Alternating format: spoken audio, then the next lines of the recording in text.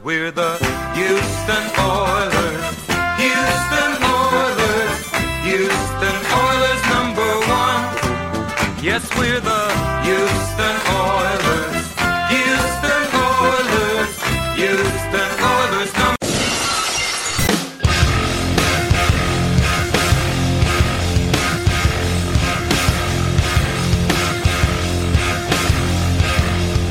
Hello, everyone. You're listening to Battle Red Radio. I'm Matt Weston this evening.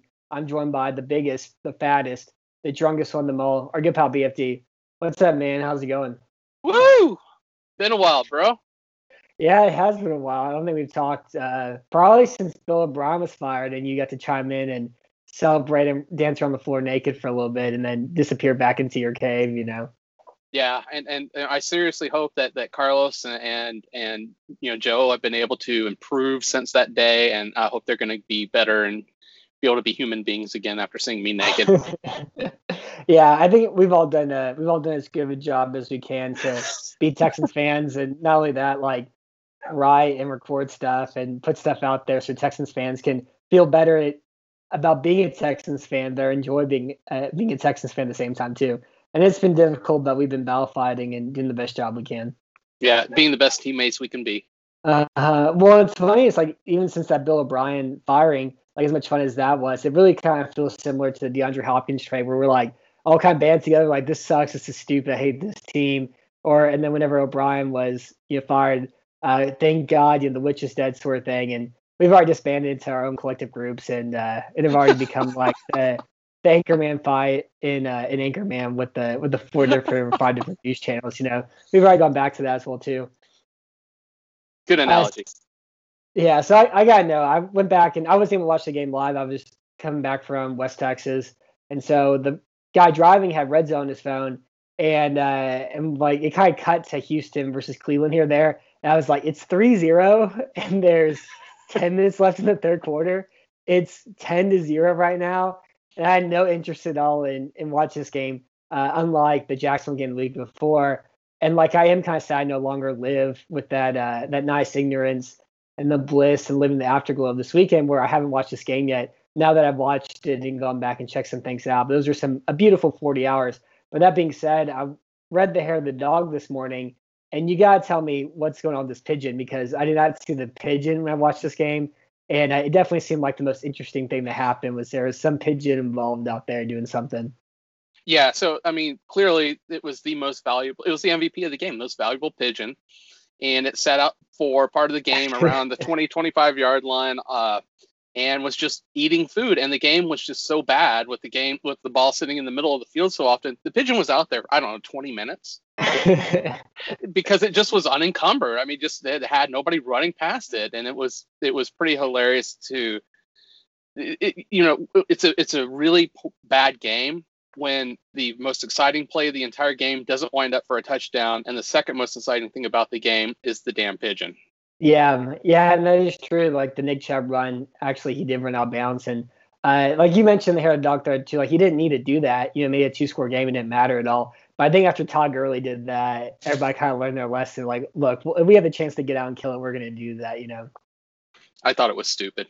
I mean, there was like 20 seconds left. Score the touchdown, enjoy yourself, celebrate, live life, because you're counting on the Texans to first score within 20 seconds and then getting the onside kick.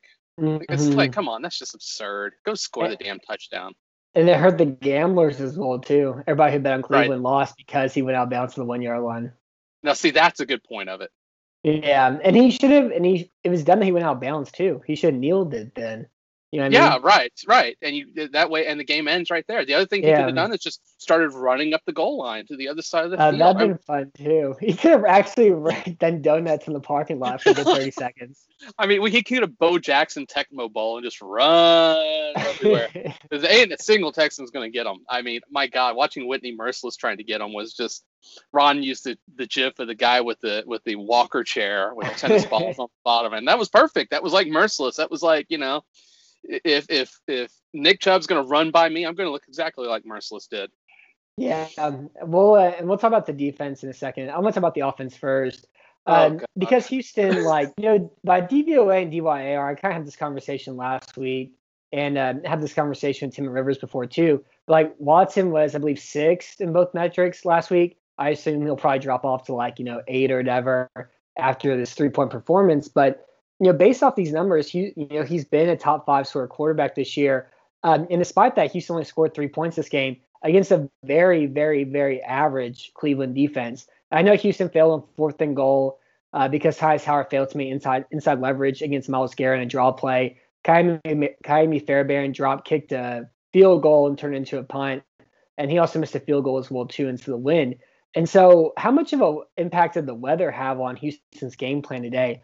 Do you think Houston just really struggled because they had to run the ball more often and they weren't able to kind of stretch Cleveland all downfield? Or was it just, Tim Kelly being Tim Kelly and they go with more of a short, kind of pick and pop passing attack instead?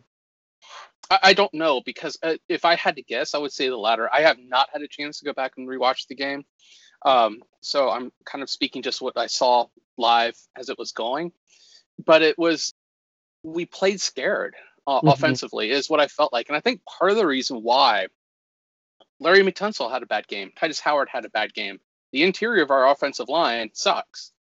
So it was like, I think that the way that Cleveland was able to get pressure from 4 vectors from both ends and crushing the middle, I think it did a lot to really scare Tim Kelly, frankly, and they got conservative with the ball. That's kind of what the conclusion I came to, because there were, once again, you can do things with Deshaun Watson. You can get him out in play action, and you can get him out in rollouts. You can do all sorts of stuff with them. And it's just stuff you don't see the Texans do with that weapon. And so I think it was Tim Kelly going, oh my gosh, even Laremy Tunsil had 3 false starts that game and only got called for 1. He did not have a good game. So that is my feeling. It was conserviac. Yeah, I completely agree too, because it did seem like they tried to go more spread and empty in that first quarter and first half and try to push some stuff down the field. But like you mentioned, Tunsil got beat by that inside out move by Laremy Tunsil. Max Sharping got beat on a chop rip by Larry Ogunjobi. Nick Martin got really crushed in a just like over and over again by Sheldon Richardson. Richardson took him, moved the pocket backwards, 4 yards every time, put him in Watson's lap.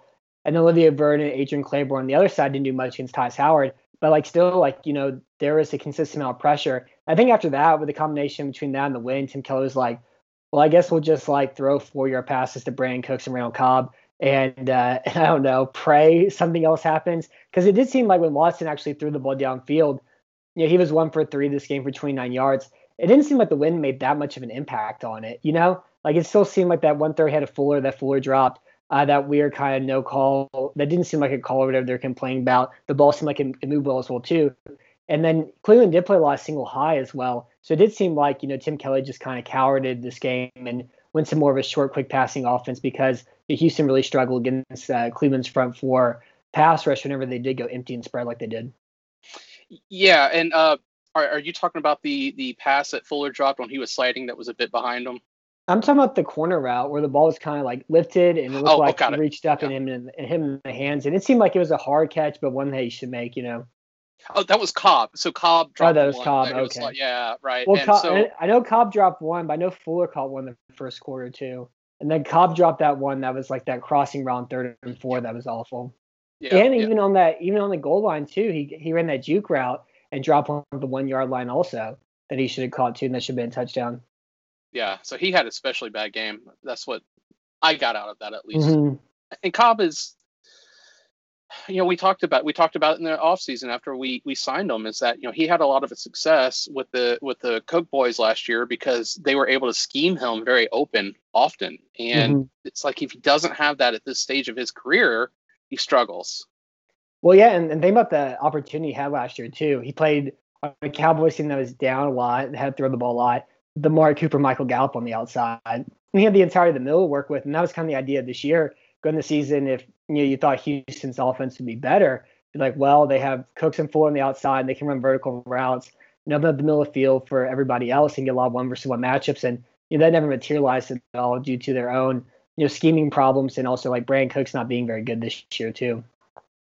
Yeah. Wow. So Houston's passing game this week Watson was 1 for 3 for 29 yards on throws over 20 yards through the air. He was 10 for 20, between 10 and 20 yards. He was 2 for 3 for 28 yards and 1 touchdown. But before that final touchdown drive, Watson was 14 and 22 for 88 yards. And then he had that one broken play where he made that kind of, oh my God, sort of like falling down while somebody's grabbing from behind, throw to Cobb. And that was his longest play of the game. And so, like, I don't know. I really feel like it was a combination of two reasons why that happened. But this was by far like Watson's worst game that he's had. I don't know, since against, he played Baltimore. It was definitely like probably the worst game he's had this year, aside from like the first half against Kansas City in week 1. Yeah. I really think that if you don't have Tim Kelly, I think if you've got just about any other offensive coordinator out there who wasn't a Bill O'Brien disciple, that you just do different things. You create more opportunities for Deshaun Watson. And Cleveland understood that, I think, with their defensive game plan is that, look, they're going to stick him in the pocket. They're not going to do anything fun. They're going to do the occasional play action. Don't bite on it. Mm-hmm. And we can bottle him up, and we can just let a not great secondary just do their jobs down the field and limit the Texans have a kind of limited skill set for their wide receivers at this point. They're fast, sure, but they're not much more than fast. Mm-hmm. Yeah, that's a great point. And I mean, like, Denzel Ward's incredible, but Kevin Johnson was playing slot corner today. Right. Terrence Mitchell's out there. Anderson Sandejo's terrible. Right. Ronnie Harrison's gotten better the past few weeks. Now that he's playing more often there. And Carl Joseph, like, he hasn't really kind of found his footing in Cleveland at all yet. And so it's like and then they don't have any linebackers either in Cleveland too. So it's like you're going up against the front four, and then their front four beat them, and then Tim Kelly kind of cowered it after that. And it did seem like their offense switched to that quick passing stuff. They ran those RPOs, they ran the zone read. They tried to get Watson outside the pocket, but they kind of kept the guy on the edge there. And I also think watching those RPOs they ran and the zone replays they ran, like those plays are kind of broken. And I don't know if Watson's making the wrong reads or they have them designed really incorrectly. Like, for example, they ran like an inside zone play. That was an RPO where they're not blocking the linebacker on purpose.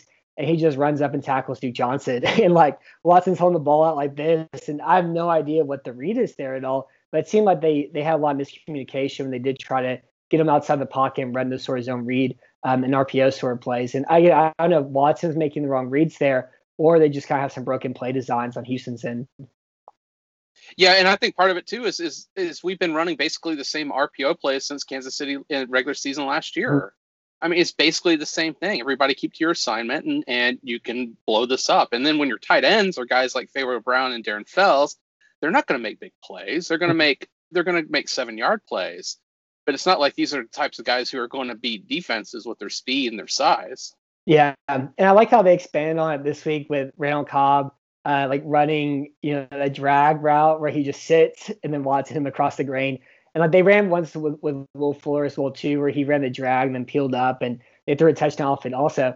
But it's like those sorts of like adding those like little pieces to add to it really hasn't been there all that well, and they haven't done it often enough to make that play actually work. And it really is unbelievable that with the times that you mentioned and the trade of DeAndre Hopkins they made. That was what they thought the staple of their offense was going to be entering this year. And that's what they ran a ton against, both Pittsburgh and Kansas City and Baltimore and even Minnesota. And like that was what Houston was trying to base their offense around this year after trading Hopkins and making the personnel decisions they made this year, which is so unbelievably stupid among 1,000 other things. Jesus, and then you watch Hopkins do what he did, Sunday night, and oh my God.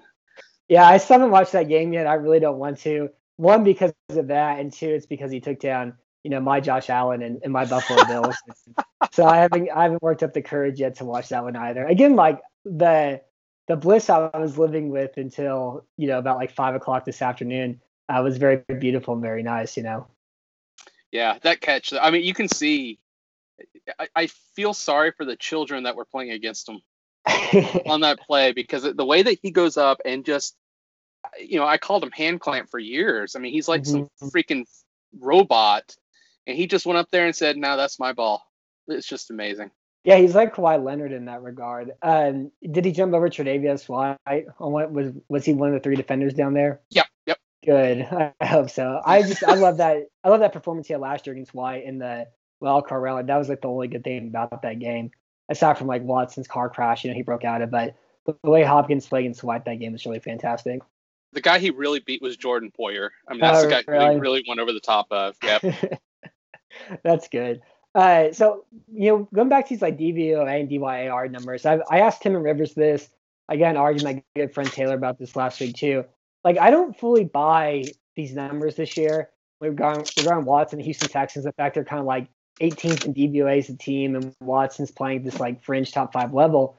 And like, I know the whole point of the numbers is they show you this thing, and then you take that and you watch a lot of games, and then you come with a conclusion from it. But I don't fully buy it. Like, I think Watson's been great. I think he's playing an offense that has severely limited him.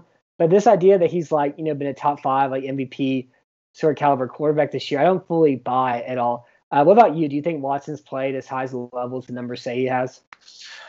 I think it's a very valid question, because when I hear that, it does not sit right with me either that he's been at. So we'll just looking very, very quickly, because I've been obsessing for like the past like hour over getting the latest Football Outsiders numbers, and not posted yet for yesterday's game. But if you look at the top, it's Mahomes, Rodgers, Breeze, Tannehill, Watson, Allen. Then there's a pretty good gap. Well, there's a huge gap, Mahomes to Rodgers, and there's a gap to Breeze, Tannehill, Watson, Allen, and there's a gap between Matt Ryan. And when I look at those quarterbacks and I see them, I was like, okay, I guess I can kind of believe, looking at the gaps and look at the way that he is a top 5, top 6 kind of guy, but is he an MVP candidate? No. Mm-hmm. No, I don't think he's close. And I appreciate the job he's doing this year. I appreciate that he's doing it all without a running game. Mm-hmm. Right. But he still plays quarterback, and still has like a catalytic converter attached to him.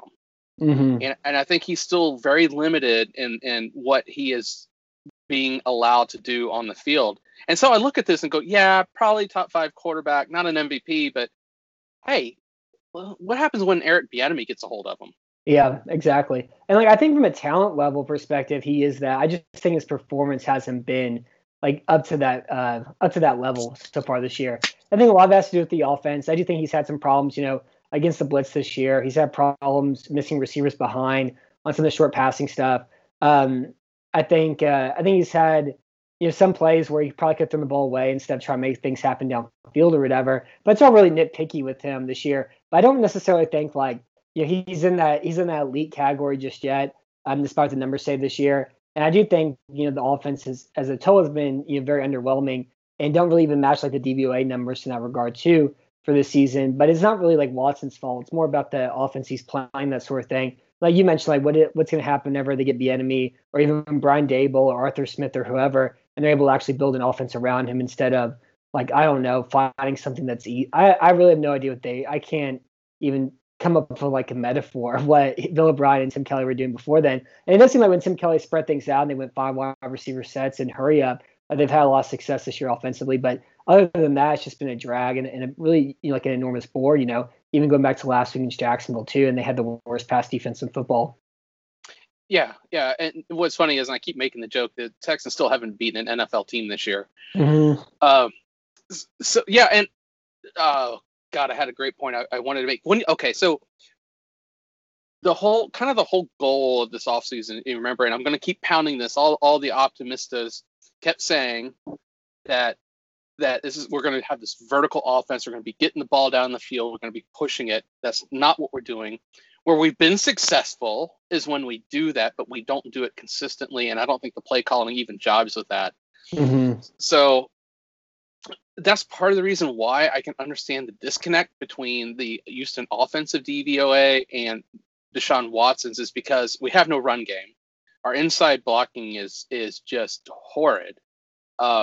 Titus has struggled at times. Howard, I'm sorry, use his last name like I should. Tunsil had a really bad game on Sunday. Mm-hmm. And he's had a couple of bad games this year. So the problem is we've invested all this capital into that offense for it to still be mediocre, and it's still a lot down, because of the play calling.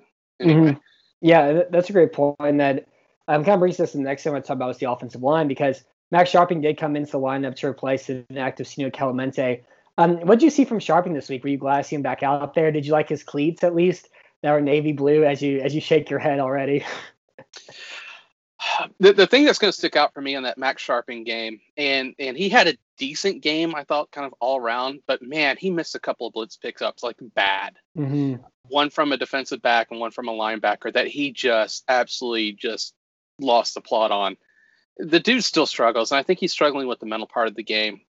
I think he's struggling with understand where his responsibilities are on the field, and he's definitely not being able to handle the speed of the game right now.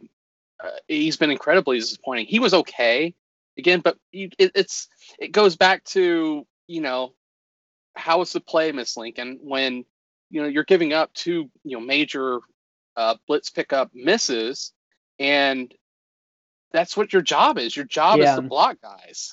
Mm-hmm.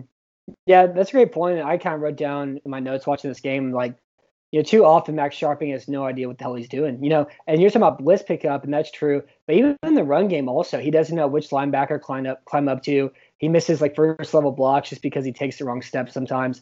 There was like one time they ran, guard tight end counter where he's the first puller, he's supposed to block the first guy, and he's supposed to kick out the defensive, and he just leaves them. And then Pharaoh Brown leaves him too, and then Duke Johnson gets tackled for a 3-yard loss. And it's just like, it's these things that are just so like unbelievable and inexcusable. But as far as like his performance goes, I think it still goes back to last year where, he was fine whenever he worked double teams with Tunsil because Tunsil's really strong. And I think Larry Tunsil and I could probably work a strong double team combo block together because of how strong Tunsil is. And then, but in like pass protection, like his feet were good, his hands were pretty good. And he did well with that in the guard position, but he had to get stronger this year.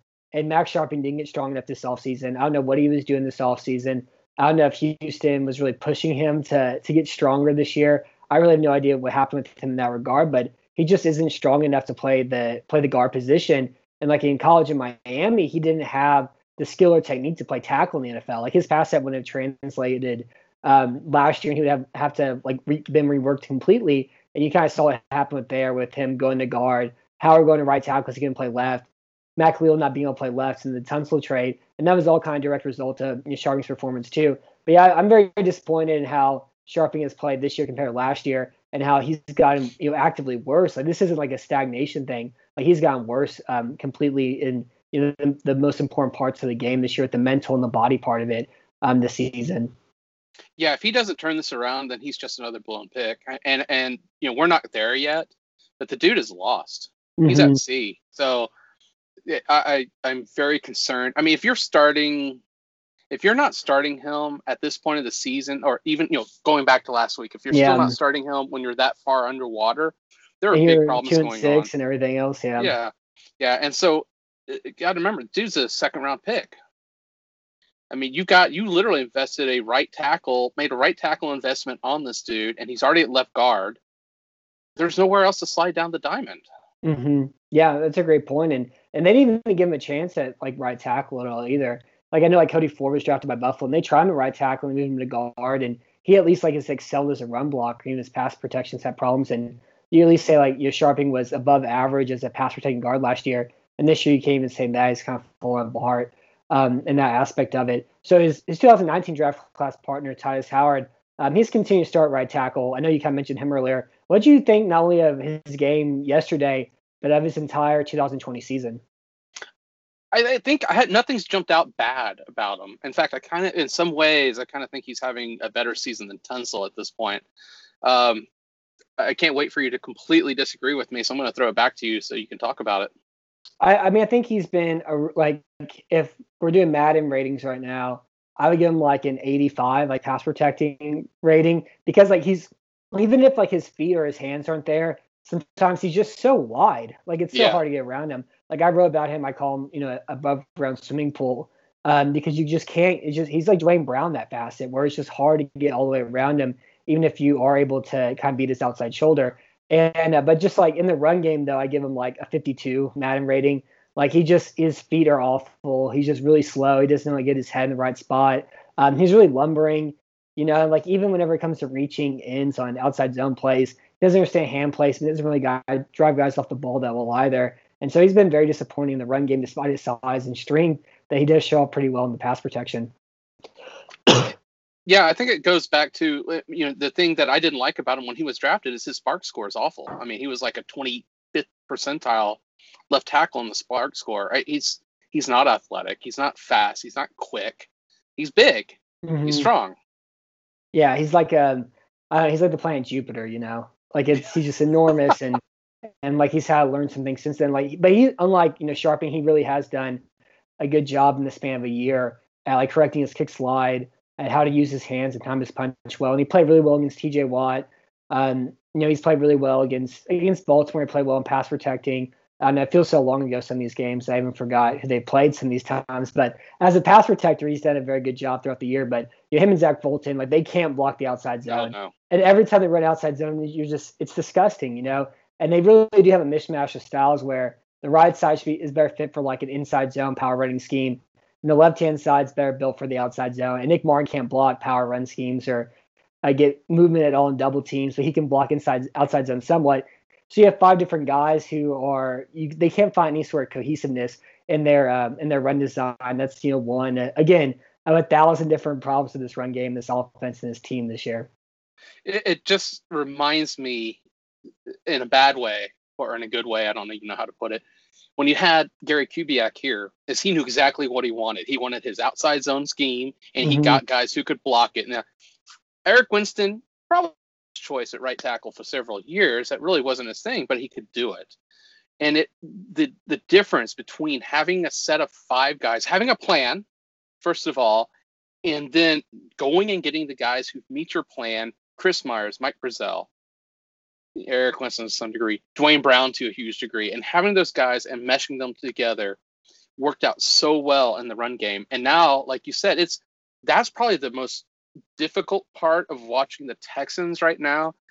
It's not the defense. We all expect the defense to be a trash heap inside a dumpster fire crashing into a train.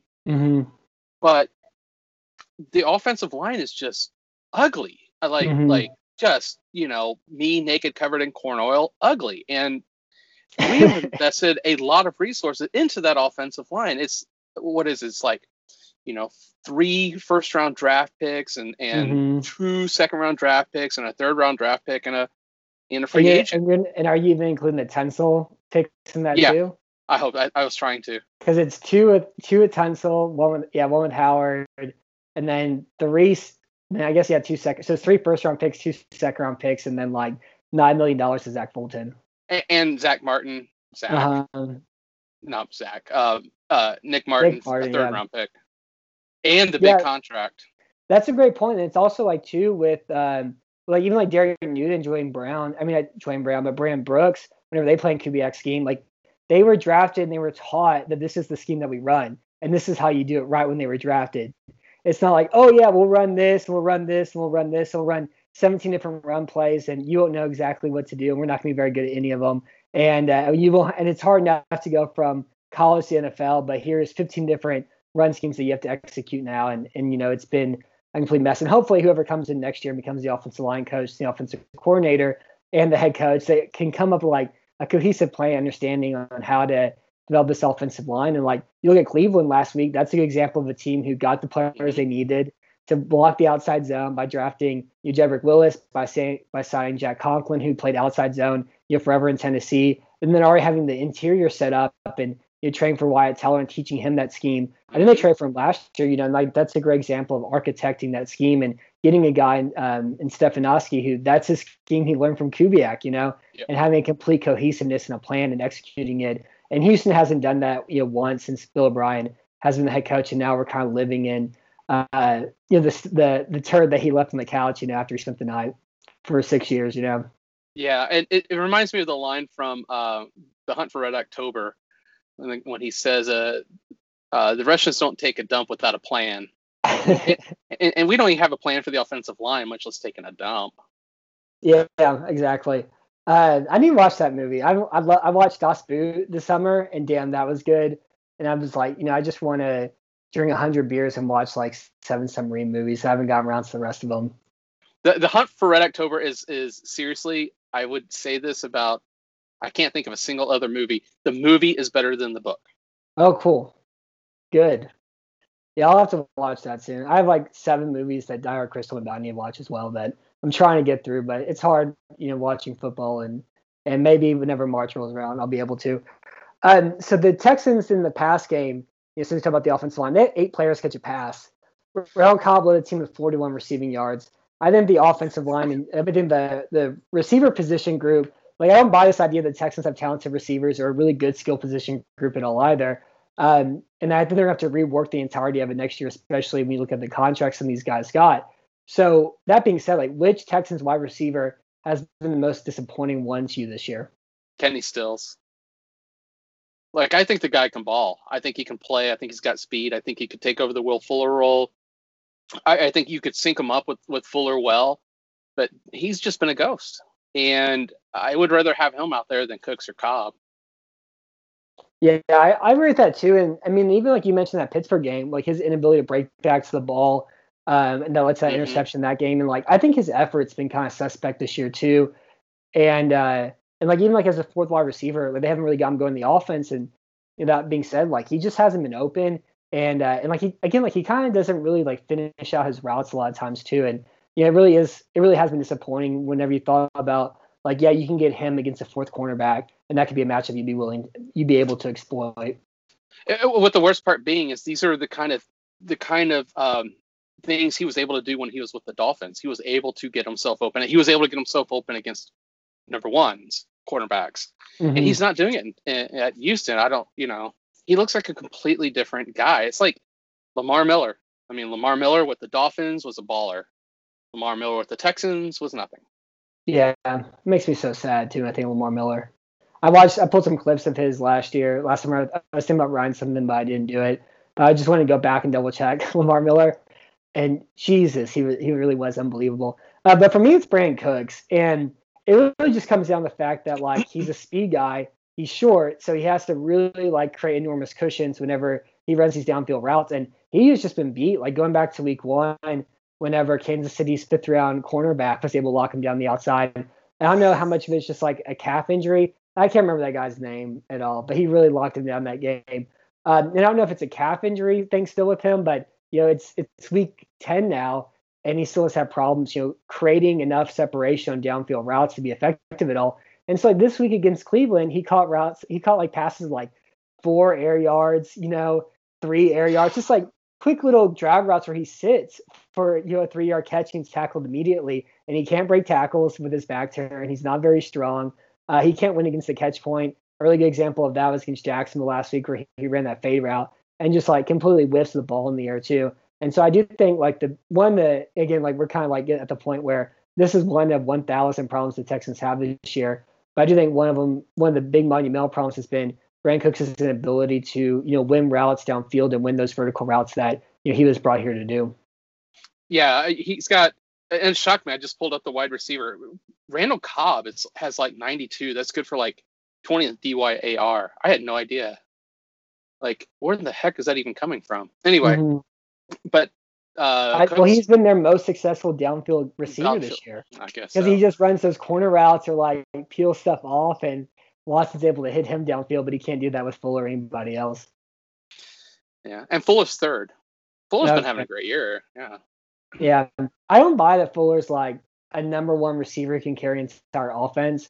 Like I think he's efficient, he's effective, but he's not a guy like Odell Beckham or DeAndre Hopkins or Michael Thomas who can carry an entire passing offense on his own. Right. I agree. They call him Nightwing. Like he's an incredible number 2. He's what you want for like a second wide receiver, which is what Houston had, but that wasn't good enough. Nothing was good enough for Bill O'Brien. I mean, he would probably match up well with a DeAndre Hopkins type player. Yeah. Yeah, who Will Fuller would be really good with? DeAndre Hopkins. Could you imagine Will Fuller playing with DeAndre Hopkins in the same offense? I can't imagine that. Just boom, galaxy brain exploded. And it's funny too because it's like, he's actually healthy this year. He's been healthy this entire year except for when he left against Kansas City. And like, I really do think the worst thing about the Bill O'Brien era was that like we knew that there was a better reality out there. There was another universe out there where Houston had Deshaun Watson a rookie contract, and they were the Kansas City Chiefs, and they were the Super Bowl contenders, and they had this really great offense built around a guy who's making $4 million a year. And like in year 4, Watson's rookie contract, like this is what you designed a team for 3 straight years for. Like this is the pinnacle. This is what you spend all your time working towards. And Houston's won 2 games against Jacksonville. They're 2-6, and they start off 0-4. And like this should have been a Super Bowl type team, just because of the sole fact that you have Watson for $5 million. And that's the worst thing about this year. It's not necessarily the fact that Houston's bad and boring and terrible. It's the fact that there's a different world, a different life out there. Where they're 6-2 instead, and they beat Pittsburgh and they beat Baltimore, and they're Super Bowl contenders. And they actually built a great team around Watson, unlike what we're currently living with right now. And then you make those on the edge, signings when we had cap room, when we didn't, Justin Houston type, Sheldon Richardson, Commandant, I can't even pronounce his name ever, but Sue, yes, Lee Jackson, even though he got hurt last year, but he's been great this year. We've talked endlessly about all these guys that were cheap and could have been signed. Muhammad Wilkerson. For years, all these guys who could have done something in the middle to improve that interior pass rush, and we passed on it. So we could re-sign guys like Whitney Merciless. Yeah. And even then, that was a year late too. You know what I mean? Where it's like when they had the cap space, and like that Brian Gaine offseason, I don't know what he worked out Bill O'Brien, if it was him making a mistake, or if it was like they were like, yeah, we want to build this team for the future. We want to be careful of our cap space, and whatever the directive was. But that offseason with him, where they didn't invest at all, didn't spend any cap space, was so unbelievably stupid. I remember writing that article that was like, Brian Gaine botched the offseason. It was like, they're building for the future. He did a good job. And then he was fired 5 weeks later, And it did kind of seem like he was the fall guy that year, because Houston's be worse than it was. And they start 0-3 and kind of pull it together. But whatever, that it's another good example of just kind of how badly they kind of botched this thing. And again, like that, for me, that's what hurts the most this year. It's not the fact the team's 2-6. And Bill O'Brien got fired and everything failed and nothing works out and Jack Easterby's still here and all of that sort of stuff surrounding it. It's just the sole fact that, like, again, this should have, like, I think you and I could have been general managers for a team with Deshaun Watson, built a playoff, like, caliber team, like a number 3 seeds for a team with Deshaun Watson, $5 million a year, And instead, this is what we're living through. Like, it's such an unbelievably insane, colossal failure.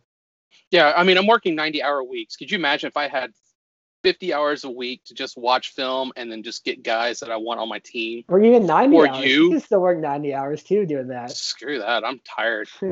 So just imagine that. Just imagine just anybody who didn't have their head so completely up their kitten that they would have been able to figure out that we've got, this is who your quarterback is, and it's not Tom Brady. Yeah, it's insane. So the last offensive question I have for you is, so Pharaoh Brown continues to receive snaps, even with Jordan Akins back. He caught a touchdown pass this game when him and Will Fuller ran the same route. That was kind of cool. So he was brought in here to be like a blocking square tight end. And he's made probably like 5 good blocks this year, which is 5 more than Jordan Akins or Darren Fells has made. So who has been the best blocking tight end Houston has had since Bill O'Brien became the head coach in 2014? It's not even close. I mean, it's Pharaoh Brown, and that's just so depressing. I mean, go back. I mean, it's not going to be Ryan Griffin. It's not going to be Akins. It's not going to be Fells. It's not going to be either of these dudes. Did you see Ryan Griffin on the field goal team, New York, and miss the block on the field goal that lets the block kick? I think that was against Kansas City too, and that was hilarious. Yeah. God, Jesus. He was a 6th round pick from Connecticut who got that many snaps with an NFL football team and then got signed by the Jets. And got re-signed by Houston. Not only that, right. Yeah. Oh, it's just pathetic. It hurts my brain. And I kind of think it's CJ Fedorowicz was never a good blocker. That's like a pad the stat sort of myth that he propagated that people believed. He wasn't a good blocker at all. And Pharaoh Brown's not a good blocker, but again, like, he's made like 5 blocks and like that's an actual block. And you don't see like Akins or Fells do that. So I don't know. I guess we'll give it to him, but hopefully we see some Collie Waring sometime soon, because it's getting cold and my heart's getting a little cold as well too. And I need Kahale to raise my temperature up a little bit again. So is there anything else in offense you want to talk about? No, we talked about it way too much. Well, they don't deserve words. Even like whenever we start this podcast, we probably should just been like 5 minutes and talk about the pitch and be like, that's cool. I'm glad I didn't watch this game at all. We could have ended it there, and that would have been the type of podcast this game and team deserved. But we'll keep doing this. We got more things to say. So Cleveland's running backs combined for 39 carries for 230 yards. Nick Chubb had 19 for 126. Kareem Hunt had 19 for 104. The Browns beat Houston with cutbacks on outside zone, power, counter, and trap. And both backs beat Houston's tackle attempts over and over again. So in previous seasons with Houston, when they were bad, they at least tried. They at least play hard. It felt like. What did you think about their effort this game? I had no problem with the effort. They just suck. I mean, I felt like, at the end of the game that Tyrell Adams should have gone to Nick Chubb and Kareem Hunt and said, yeah, you guys carried me for, 50 yards. I'm going to have to charge you a fee for that. And, oh, my God, Tyrell Adams. He has some gas money. He so has some gas bad. money. He does. It was just so bad. I don't know what Tyrell Adams does on the football field, but it just seems to be his one goal is to be carried as far as possible by opposing running backs. Yeah, that's a great point. And I think my favorite Tyrell Adams play that was last week where he shows blitz and then he runs to drop into zone, runs into Eric Murray, gets caught out, gets the guy sitting there on a drag route, which gives Jake Luton the free path around the edge, where he's then able to spin out Jonathan or stiff arm Jonathan Greenard into the center of the earth and then run through Vernon Hargraves to score. And it's just I don't know. I think Adams is really bad. And I can't imagine a world where he's still playing here next year.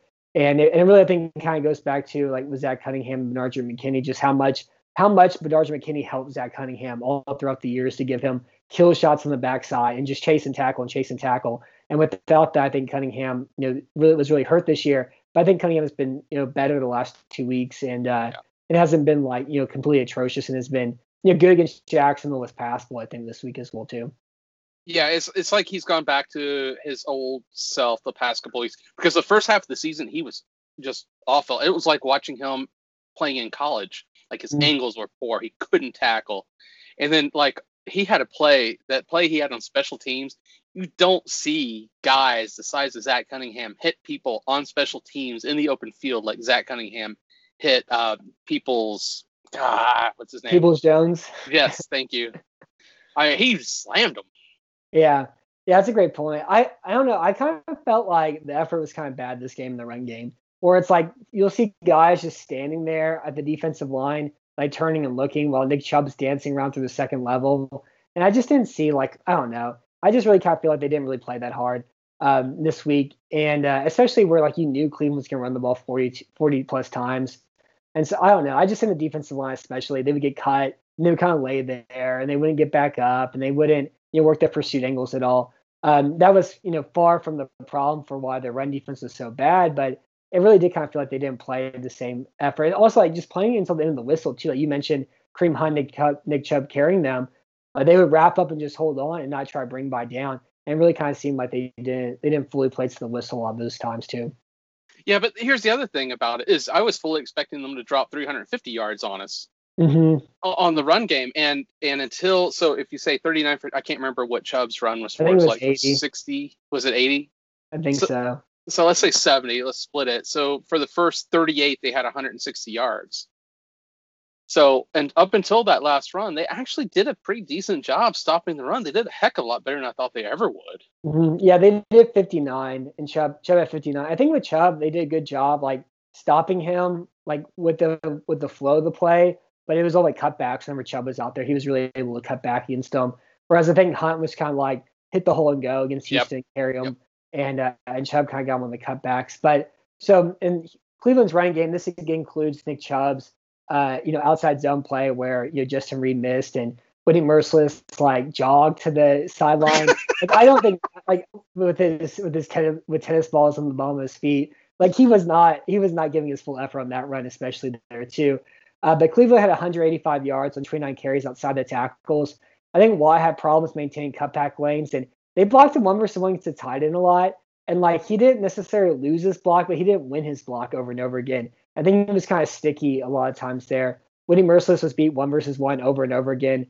They had Eric Murray a lot playing the edge as the 8th defender, which they did last week, and they've done a couple of times too. And they try to go big box with 5 defensive backs. So yeah, Eric Murray, you can set the edge against the tight end, and that never works at all. And it's just one of 1,000 reasons why Anthony Weaver's done a bad job this year as well, too. So it was just kind of a mess all the way around. Why do you think Cleveland had such a good run game outside the tackles this week? Did you see any other reasons aside from that? Well, again, I'm just going to say that I was expecting the damage to be a lot worse. And I think it was because they kept dropping Eric Murray in to be that eighth guy down in the box, or Justin Reed, but it was Eric Murray on the edge.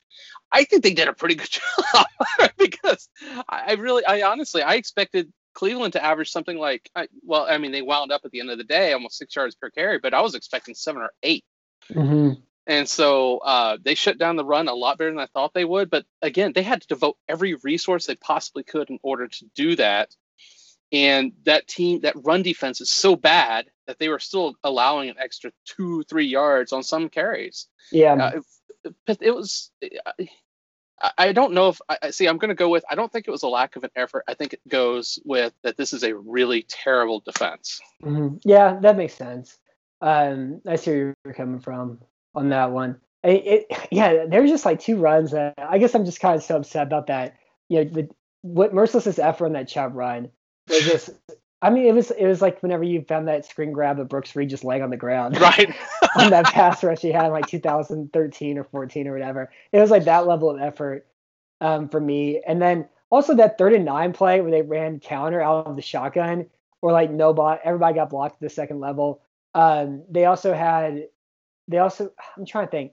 There was one other run that really kind of got me too, where I was just like, or it was the one where Cunningham missed his block against Hunt, and then he kept running. And then Tyrell Adams missed his block, and he kept running. And then he goes out of bounds and gets 7 more yards as well too. And so it's just kind of like it's just those 3 runs really kind of stick out to me, and it really kind of made me upset. Go back and watch this game as well too. But I see where you're coming from on that also. So let's talk about Justin Reed, because this is the 2nd straight year Reed has had problems tackling.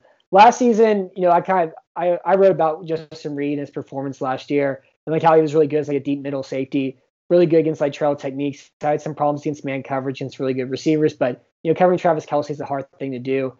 I thought like in the box he had good instincts as a run defender, but he just missed too many tackles. And I kind of chalked that up to, well, he had the shoulder injury and it kind of nagged him the whole year and he missed time because of it. But this season, the tackling problems have still persisted. He hasn't really made any impact plays at all this year either. So how worried are you that Reed is stagnant as a player and he's simply what he is now? I admit I'm terribly worried about it. I'm terribly worried that the dude is more upset that Rivers McCown is saying the truth about him, and he's pulling this like Tyrann Mathieu thing about I didn't blow that coverage, and he's more worried about that than he is improving as a player. Mm-hmm. You know what? The dude is an above average center fielder. He's turning out he's not very good in the box, and we need to make these changes to adapt for that until he can prove otherwise. But the especially the final play of the game, and we're just really picking on that one. But Jeebus, did he blow that block? Or he blew that play? I mean, his angle was terrible. He got totally scorched, and where was the rest of the team to back him up? So, yeah. Wow. And I think that was the worst part about that tackle too, because like everybody's flowing that direction, and not only does he miss him, but he doesn't force him back into the rest of the defense. He allows him to cut wide out of him, and now he's wide. Now he's on the sideline, and Whitney Merciless has his tennis ball small on his feet to try and run over there, and it's an easy run from Chubb after that point. But yeah, it was just like the fact that he didn't force everything wide, and like how he slows up and then dives and misses, and he had some problems tackling Derrick Henry 2 weeks ago too, or I guess 3 or 4 weeks or whatever. Everybody has problems tackling Derrick Henry. But Henry. I just mean like in the fact of like his angles being poor and yeah. like and diving 4 yards away from him, that sort of thing, where it just doesn't seem like he feels comfortable as a tackler. Yeah, no, it's been disappointing, because if there's one thing I was looking forward to on this defense, and I mean I knew this defense was going to be trash heading into the season, but if there was one thing that I was looking forward to, is watching Justin Reed be a baller, and he has not been good. Yeah, and I think it's been a hard thing for him too, with how they've used him, Lonnie Johnson, Eric Murray. Like week 1 against Kansas City, Eric Murray was their deep middle defender instead of Justin Reed, and they kind of flipped that around. And all of a sudden, they put Eric Murray as a slot cornerback, and that didn't work. And then they don't know what to do with Lonnie Johnson Jr. at all, so they put him at deep middle, and they played 10 versus 11. And now you have Justin Reed playing a robber, and he's played like, I don't know, it seems like 6 different positions this year, and they haven't found like just put him in his natural spot as far as just being a deep middle guy. He can use trail techniques to help out Bradley Roby and that sort of thing. And I really think that's kind of been, I think it's been part of it too, but he has stagnated this year. I think he's worse than he was last year. And this is him being fully healthy with an entire offseason of health too. And so I think that's, like you mentioned, one of the few bright spots in this defense this year was being able to watch Justin Reid. He hasn't had much of an impact at all. Well, and I think these are great points. It's because you had drafted a bunch of people who's supposed to be able to play their roles. I mean, Lonnie Johnson was supposed to be a cornerback. Eric Murray was supposed to be able to play football. And so these guys have not been able to fulfill their roles. Yeah. And so then you're asking the only guy who's competent in your back end, with the exception of Bradley Roby, to do everything. So they want him to, well, we want you to be the slot corner guy. We want you to be the guy in the box. We want you to be this. Look, a lot of guys are adaptable like that. This is third year in the league. You don't want to ask them of that. Mm-hmm. And it's your fault because you drafted and signed people who shouldn't be on an NFL team or expect to start on an NFL team because you don't know how to evaluate talent. And that's what's happened to Justin Reid. Yeah, that's a great point. Like, I think also too with safeties, like you can call plays for defensive players. Like, I don't think Anthony Weaver knows that. Like just watch what Arizona does with Budda Baker. Like They call run blitzes for him, designed to get him free rushes. They do things like that. And Houston hasn't really done that with Justin Reid at all this year. He's just kind of like playing that robber position, supposed to clean up the run game. And he just kind of hangs out there in the intermediate middle and doesn't really impact much at all from that spot. Yep. So pass rush, Charles Omenihu didn't play this week. It doesn't really matter. Houston had 0 sacks and 2 quarterback hits, one of which was when Whitney Merciless was unblocked. So they really have 1 sack, 1 quarterback hit this week. Corey Liuget had the 1 sack for Houston, where he used a swim move over the right guard, which I guess is I don't know if it's Teller or if it's not Teller. Yeah. I think it's Antonio. No, it's Teller. Teller's the right guard. It was Teller who blew it. Yeah, it was against the right guard then. Corey Liuget had a swim move. So because of that, because Corey Liuget had a sack with a swim move, he now has more sacks than Ross Blacklock and Jonathan Greenard this season. Is this the rock bottom of Houston's pass rush? No, I still don't think we've seen that. This is a really bad pass rush. I guess maybe it might be because we should get Jacob Martin back this week. So there's that. And he's the only other guy really on the roster who can do anything. Greenard, you got to give these young guys snaps. God, this is a stupid football team.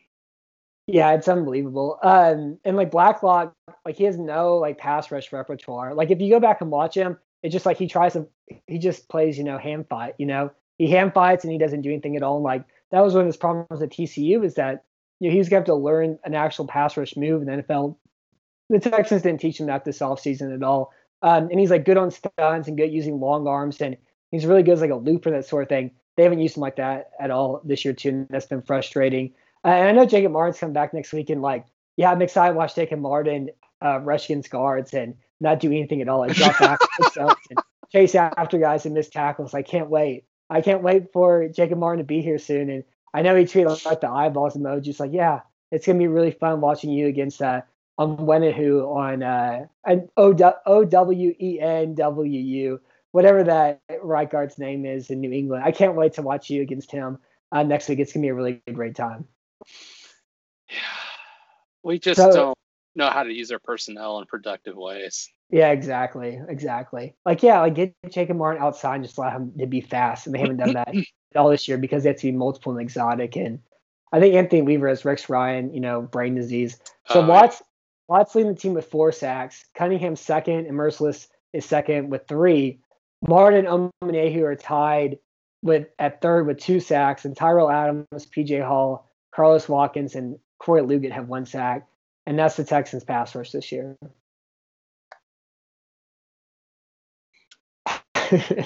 Who didn't see this happening except for all the Bill O'Brien stands? I mean, who else didn't, Well, and also too, it's a defense where what did they do this season?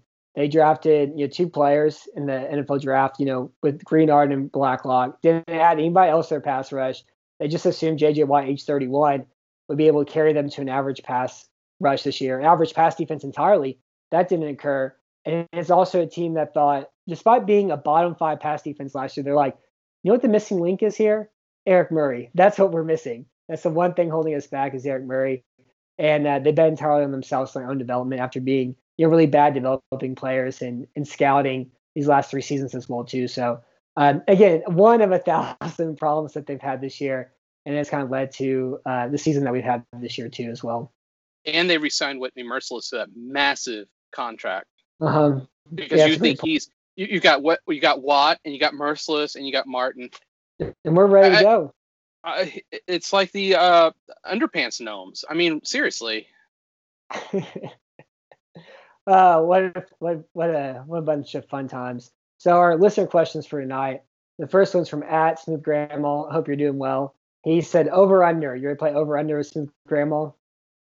Yeah, and dude, so I want everybody to know that Smooth Grandma is like just a total I normally don't cuss, but he's a total badass. I mean, the dude sat there in a hurricane on a boat. I mean, dude's a badass.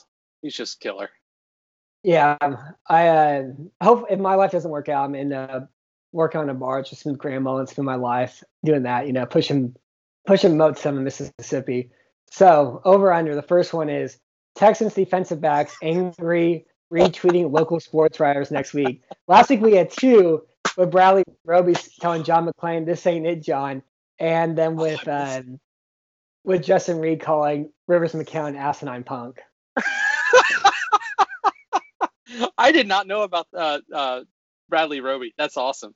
Yeah. Well, I mean, and if you're a Houston Texan, especially if you're a defensive player, you're going to talk smack to who?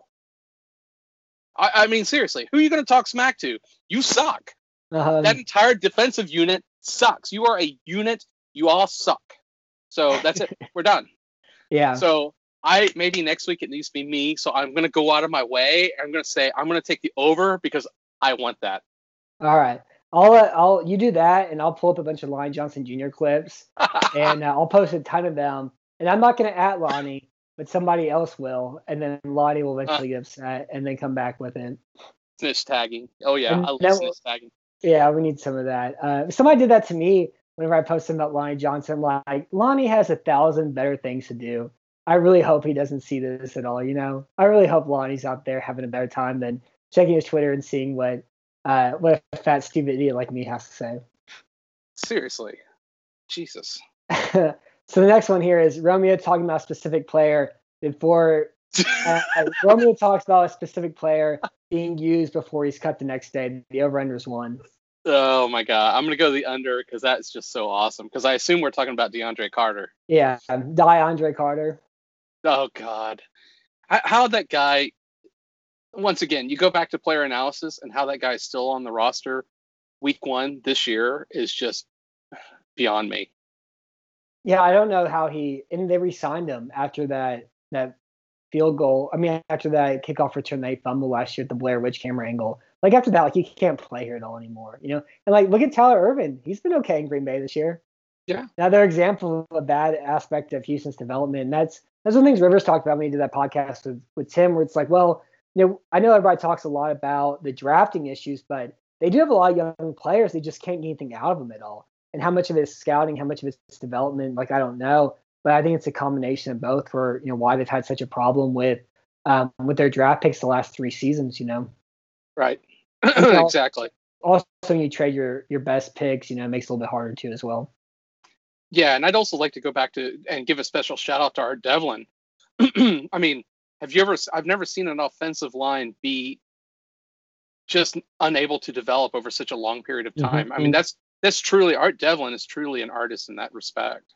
Yeah, the ability for him to be able to hang on. He had that kind of that quip last year or last summer when they asked about the offensive line's improvement. He's like, yeah, well, it makes it a lot easier if you have good players. And now he has his good players, I guess, and they're still awful. And, whether it's Martinez Rankin or Julian Davenport or Xavier Suafio, or, I mean, I guess you can even include Ray Manx and even Nick Martin, because Nick Martin hasn't got past, being slightly average, if you even want to call him that.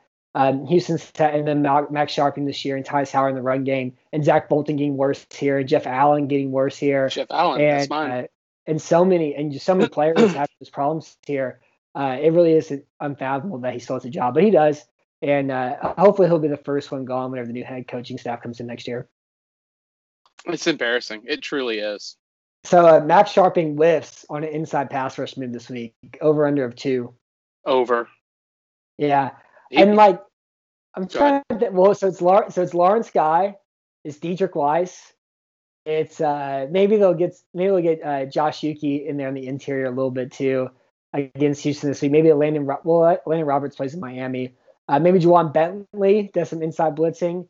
I'll take the over on that one also because I Or think that, New England can be able to get some inside moves on him. sorry, or that Vin Clark dude, the Yeah, long yeah, blonde. yeah. Yeah, Winkovich, good old that's Winkovich. it. But That's it. I mean, again, like they could use him like how Tennessee never uses Clowney by having Rush on the interior and maybe get some reps against Max Sharping. Yep. So Send next, everybody at Sharping. That's your him, expressway right there. him and Zach Fulton, there it is, right there. Just like do that boss front where you overload one side, but then just put the other Yes. guy as the 3 techniques, so that way you can get 1 versus 1 rush. You Right. know. So the next question is from Phil Johnson Y. He asked, besides Watson and the kids, what else are you watching over the rest of the season as it relates to next year / the future? And he also said we're entering a zone of a factory of sadness right now, and he already feels dead inside. So I'm sorry, Phil, but BFD, what are some things that you're watching for this year as it relates to next year in the future, aside from Ross Blacklock and Greenard and John Reed, who doesn't play anymore, and everything else? I mean, there's nothing else to watch. I mean, we are a factory of sadness. The Houston Texans are the laughingstock of the NFL right now, and it's even worse than the Jaguars, I would argue. Like, not even without hesitation. Mm-hmm. I mean, because at least the Jaguars have an owner who cares, Mm-hmm. and the Texans don't. Cal McNair does not care. Cal McNair's president of operations, I guess technically president, came out this week and said that I have been successful at decoupling success and income. So I don't know what that basically, even means at all. so basically what it means is the team can go 16-0, it can go on 0-16. I've still got a sold out stadium, and it does not matter. Gotcha. I see what you're saying. So that's what Jamie Roots said this week. Look, Cal McNair does not care. Jamie Roots does not care. Khan with the Jaguars cares. Guy has at least some level of pride. So there's nothing else to watch but the youngins to see who's going to develop over the next couple of years. I mean, I already think Blacklock and Greenard, they're not NFL guys. I mean, they are NFL guys. They're backups. So we need to figure out who is going to add value to a team in the future, and we need to give them the snaps in order to prove themselves. But no, there's almost nothing to look at. I mean, this is like, I'm at the point that we're watching Texans football just to enjoy it, just because I was wrong that we actually had football this year, and I'm very impressed that the NFL has been able to pull off what they've been able to pull off.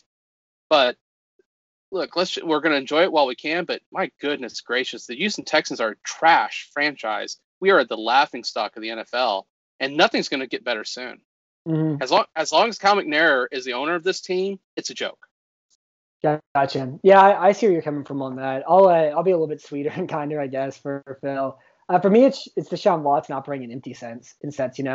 Out operating with 5 wide receivers, nobody back there in empty backfields. Operating with 1 running back and 4 wide receivers, because that's the future of this team. Going next year and the year forward, it's giving Watson more of like a postmodern spread passing offense. And so whenever we get those chances, every chance that he gets for there is a rep for the future. And so that's the other thing, aside from the kids that I've been watching for the last couple of weeks as well too. So the next questions are from @found of Houston Sports, and that's HOU Sports. His first question, BFD asks, is how is Watson doing against the blitz compared to previous years? I think it's about the same. I don't think there's really been an uptick in his success rate, but I think a lot of that's due to the scheme. Is that we expect Deshaun Watson to play 11-dimensional chess while he's sitting in the pocket instead of rolling him out. So I don't think it's better, because I don't think anything's changed. Mm-hmm. Yeah, I mean, it's hard to tell because the offensive line has been bad picking up the blitz all year. So it's hard to really tell, like, yeah, Watson has shifted the protection this way. He knows he's a guy off the edge here. He checks with this to attack it. It's kind of like him, like, oh, now there's 7 guys around me and making plays happen. And the Jacksonville game was a really good example of his ability to win against the blitz. Last week, Cleveland liked to blitz him a lot in the exterior, and Watson was able to make some like really kind of like unfathomable plays. But again, it's at the core of his own talent level. It's not because of he's not beating it with his brain, he's beating it with his body, and there's only so long you can do that too. And his next question is, which free agent running backs would be good pickups in case DJ is out for longer than expected? And I know Jordan Howard was cut this year, and I checked the practice squad stuff because Chris was talking about that a few weeks ago. It's like it does. I mean, like anybody's probably better than David Johnson, but it doesn't really matter. Just get Duke out there, try to give Scotty Phillips a chance, give CJ Prosise a catch. It doesn't really matter. And then next year, David Johnson's gonna be released, and any running back they can pick up next year for $1 million will be better than whatever David Johnson was this year too. Yeah, this goes back to one of my number one rules about football is that running backs are fungible to a large degree. And I think David Johnson's proving that this year. You do have guys like Josh Jacobs, like he's not a replaceable kind of guy. There are some running backs that you just simply look, he's a true number one. I think Saquon Barkley's another one. The scheme sets the success. The offensive line sets the success for a running back. And so, I mean, look, CJ Prosise, great. Dante Foreman would be. Oh, my bad. He's been better than David Johnson this year too. He has. He's been great, really, this year. So the dancing bear still lives. Yeah, and it's nice to see. But yeah, it doesn't really matter as long as the scheme is as sucky as it is. It doesn't. We could go get Walter Payton. We could go get Barry Sanders. It does not matter. We have guys who don't know how to block, and we have an offensive coordinator that doesn't know how to play. Call good plays. So what does it matter? Yeah. I mean, I think kind of anybody, and I know like Frank Gore is better than David Johnson this year. You know what I mean? So they can find somebody or anybody, but I think it's just better off just keeping Duke Johnson's number one running back, and then I would try to bring Scotty Phillips up and see what he can do. And I don't know. I mean, there really isn't anything else to do there at all. It's kind of a waste of time in that position. Every time they run the ball is a waste of time. Let Watson throw the ball 65 times a game. Just do that. He's the future. Give him as many reps as possible. Whatever else anybody else does, it doesn't matter at all this year. Yep. So is Cal McNair a seafood guy? I don't know what this means. Maybe it's an inside joke that I missed, but he asked, is Cal McNair a seafood guy? I don't know. It just reminds me of my grandpa would always say, do you like seafood? And then he'd ask that to my sister, and she'd go, and then he'd have a mouthful of food, and then he'd open his mouth up. That's a good one. So it'd be seafood. That's a good bit. I like that one. I may have to use that sometime. I have some little brothers, so I could pull that on during Thanksgiving. Yeah. I think with Cal McNair, I would say no, because he definitely has never ate a vegetable in his entire life. And I think seafood kind of goes hand in hand with eating vegetables. So I'm going to say no. I'm going to say fruit. He doesn't eat fruit because it's for children and women, and he has never had a vegetable. And he only eats red meat and potatoes. Not sweet potatoes, though, of course. No. Never. His last question was, which one of your draft crushes for Houston working out elsewhere, and which ones aren't? So, do you have any draft crushes that are working out elsewhere and that Houston did not select this year? Yeah, I think it's the one that we should have made that we didn't have the pick for, and that's Chase Claypool. Is that I think he was a guy that we could have had a chance for if we didn't just so botch. Cooks. Yeah. That. And an all-time great wide receiver draft. Yeah. And then they took anybody in the second round. It would have been better than Brandon Cooks this year. Yeah.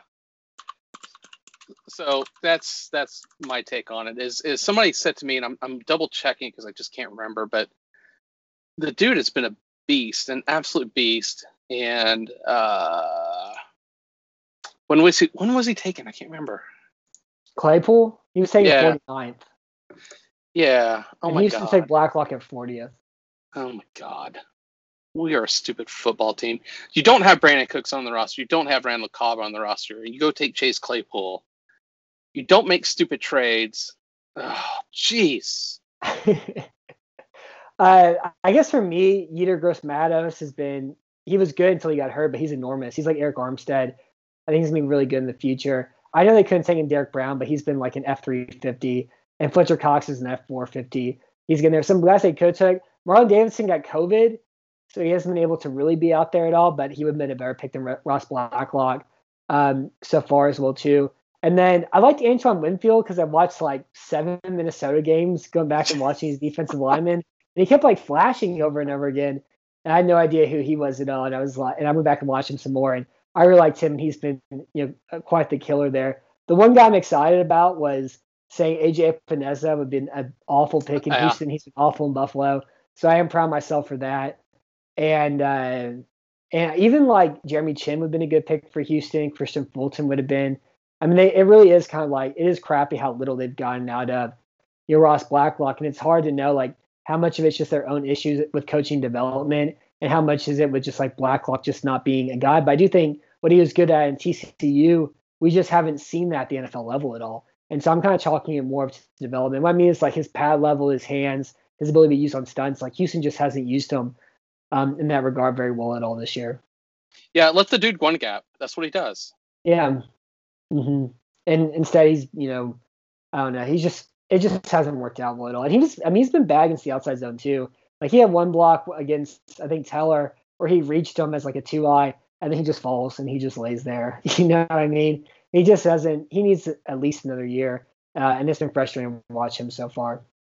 Yeah, I don't know if because I spent, I watched a couple of games of his, like 3 or 4, and I've never seen a guy who just got washed out of so many plays so easily, who's supposed to be that good.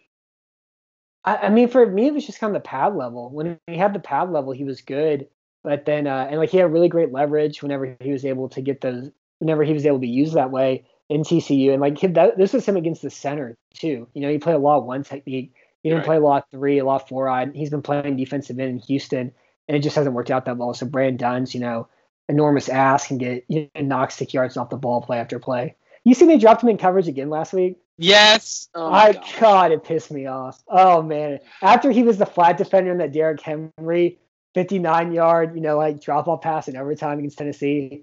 I can't believe they tried that again. I really can't. There are just some things you don't do. You don't do that. It's one of 1,000 bad things of this year. Well, that's all I have for tonight. Do you have anything else at all? No, I'm done, man. We had a lot of words tonight. Way too many. I'm all mad. I'm all riled up. I'm about to watch Josh Allen lose too. It's gonna be a fun time. Kyler Murray, man. What they're doing in Arizona, Kyler Murray. I called it. Yeah. I knew they were going to make some magic there. Yeah, I'm excited to watch it. I'm gonna be a little sad, but I'm excited. But until the next time, I'm Matt Weston. Thank you for listening to Bell Red Radio. Thank you for being on tonight, BFD, and we'll talk to you soon. We got the New England game next week.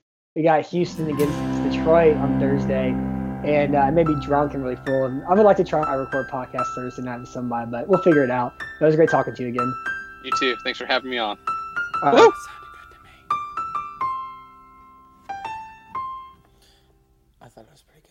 With threats to our nation waiting around every corner, adaptability is more important than ever. When conditions change without notice, quick strategic thinking is crucial. And with obstacles consistently impending, determination is essential in overcoming them. It's this willingness, decisiveness, and resilience that sets Marines apart. With our fighting spirit, we don't just fight battles, we win them. Marines are the constant our nation counts on to fight the unknown. And through adaptable problem solving, we do just that. Learn more at marines.com.